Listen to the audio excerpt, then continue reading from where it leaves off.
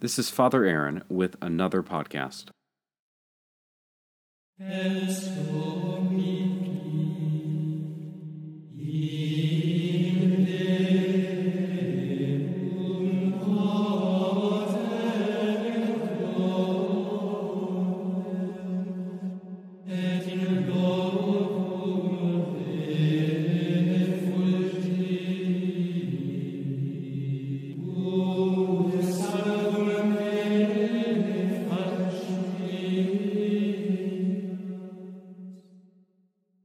This past Sunday, I preached to a group of young people gathered for the Diocese of Jackson Diocese Catholic Youth Conference in Vicksburg, Mississippi. With that in mind, today's homily, while intended for a younger audience, still applies to my listeners of all ages. When we're seeking to live a moral life, we have to ask ourselves what exactly we are required to do and how we are going to accomplish it.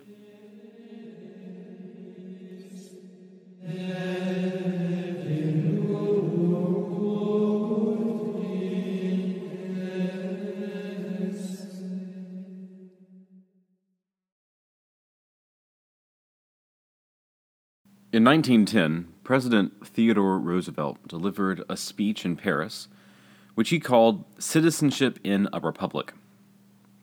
Now, this speech is often quoted by many later presidents, and it gained its fame because of Roosevelt's masterful contrast of the athlete, who he calls the man in the arena, and the critical onlooker.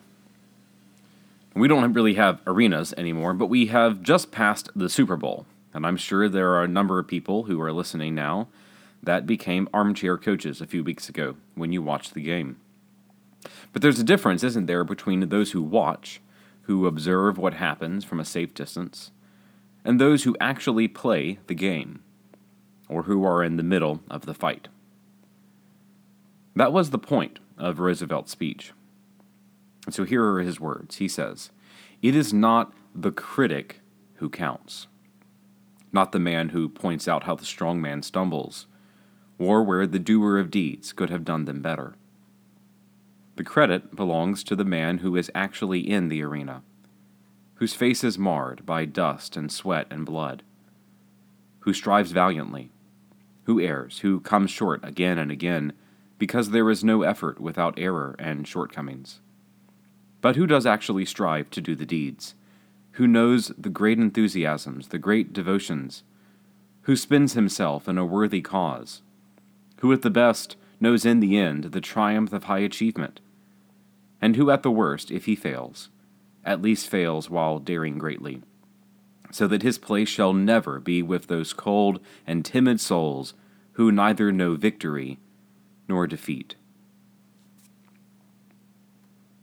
You know, if you step back and really comb through our gospel and see everything that Christ is laying out for us in the Sermon on the Mount, it's really daunting to consider that Christ really expects us to meet such a high standard. Our Lord chose stupid people to be his apostles, and he knew that his followers in later years, you and me, would be stupid people too. And so when he starts off his sermon in the gospel by saying our righteous deeds need to surpass that of the scribes and the Pharisees, he doesn't leave it there. He goes into 26 separate sections to explain just how exactly we are meant to be better. You see, all through the Old Testament, the people of Israel are falling short of the law essentially being the 10 Commandments. And how do we usually understand the commandments? They're a long list of don'ts. Don't kill, don't commit adultery, don't lie, don't steal, etc. And for the longest time, that's how people understood morality. It's just a list of things that we're not supposed to do. That's probably how a lot of you see morality. Jesus gives us a long list of things not to do. He restricts us. He restricts us in 26 different ways in the gospel today. But that sort of approach misses the point entirely.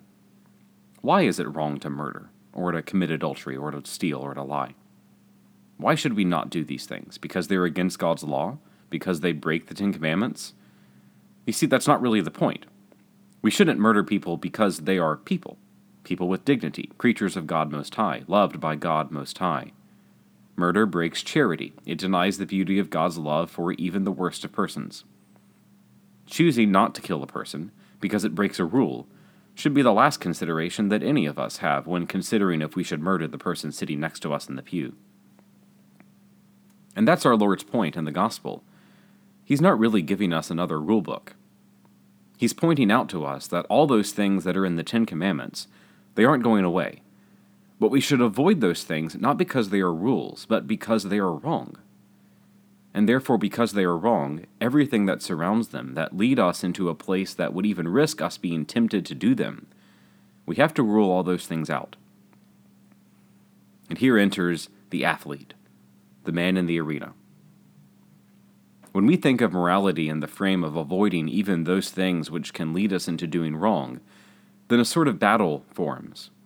And I'll be the first to admit it, it's a tough battle. But like any battle or any game, it's only going to be won by action and by strategy. Now, no one wins the Super Bowl by buying a ticket. It doesn't matter whose jersey you have on or which side you sit on or who you cheer for or how many blogs you read about the team. At the end of the day, the fans, the crowd, the onlookers, they don't win. The players do. When we're trying to live a holy life, a virtuous life, the only time we are going to be victorious is when we act.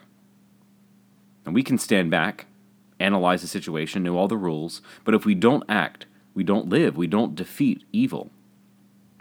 So that's my first message for you. Living a Christian life, a holy life, a moral life is possible. Let me say that again. Living a moral life in today's world is possible. It is possible to avoid sin. It is possible to not be tied down by the habitual chain of sin after sin after sin after the same sin. It is possible to win. But you don't win without trying. The moral life isn't a list of don'ts.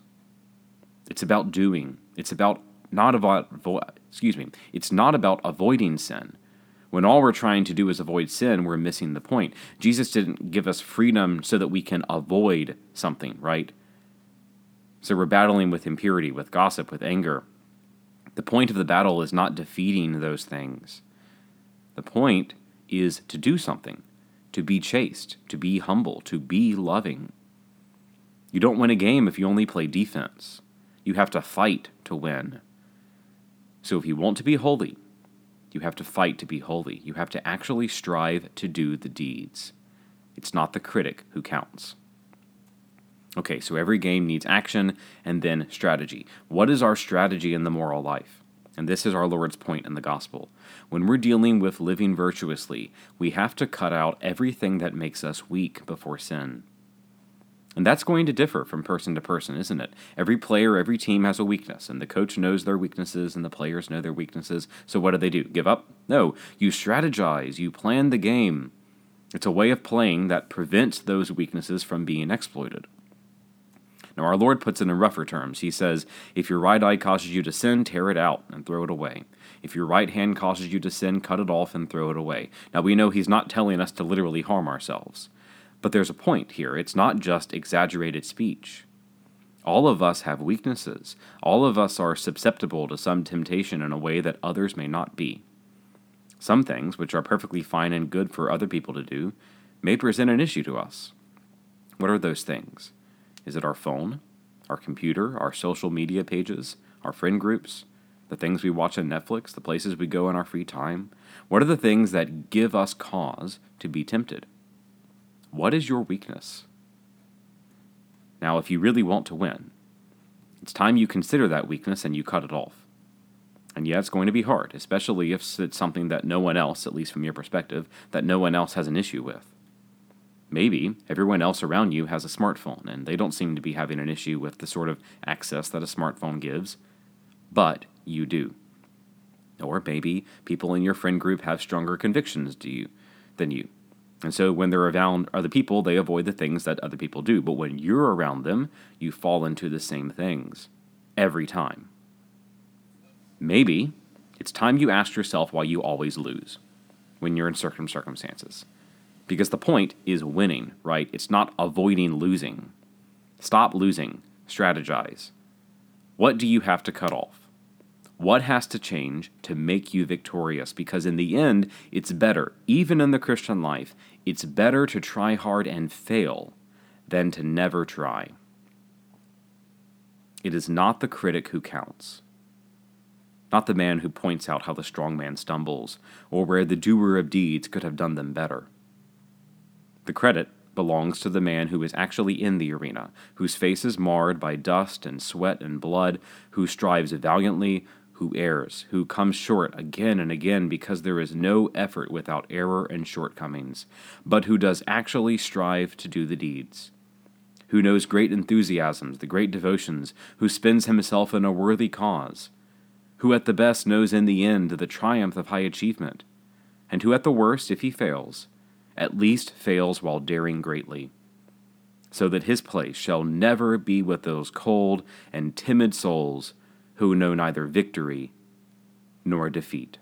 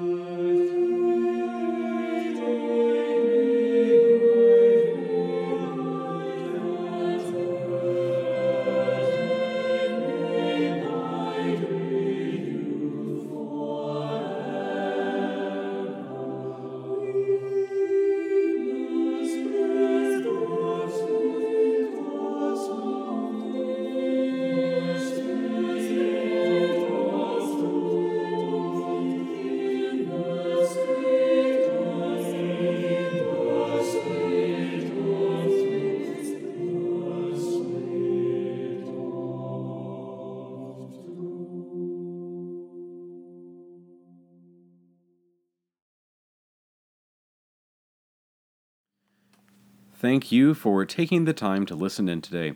If you like what you hear, please go on iTunes and leave a good rating or comment. Also tell your friends and family about it, and visit the Diocese of Jackson Office of Vocations website for more great content. That's jacksonpriest.com. jacksonpriest with an S.com. Thank you, and God bless.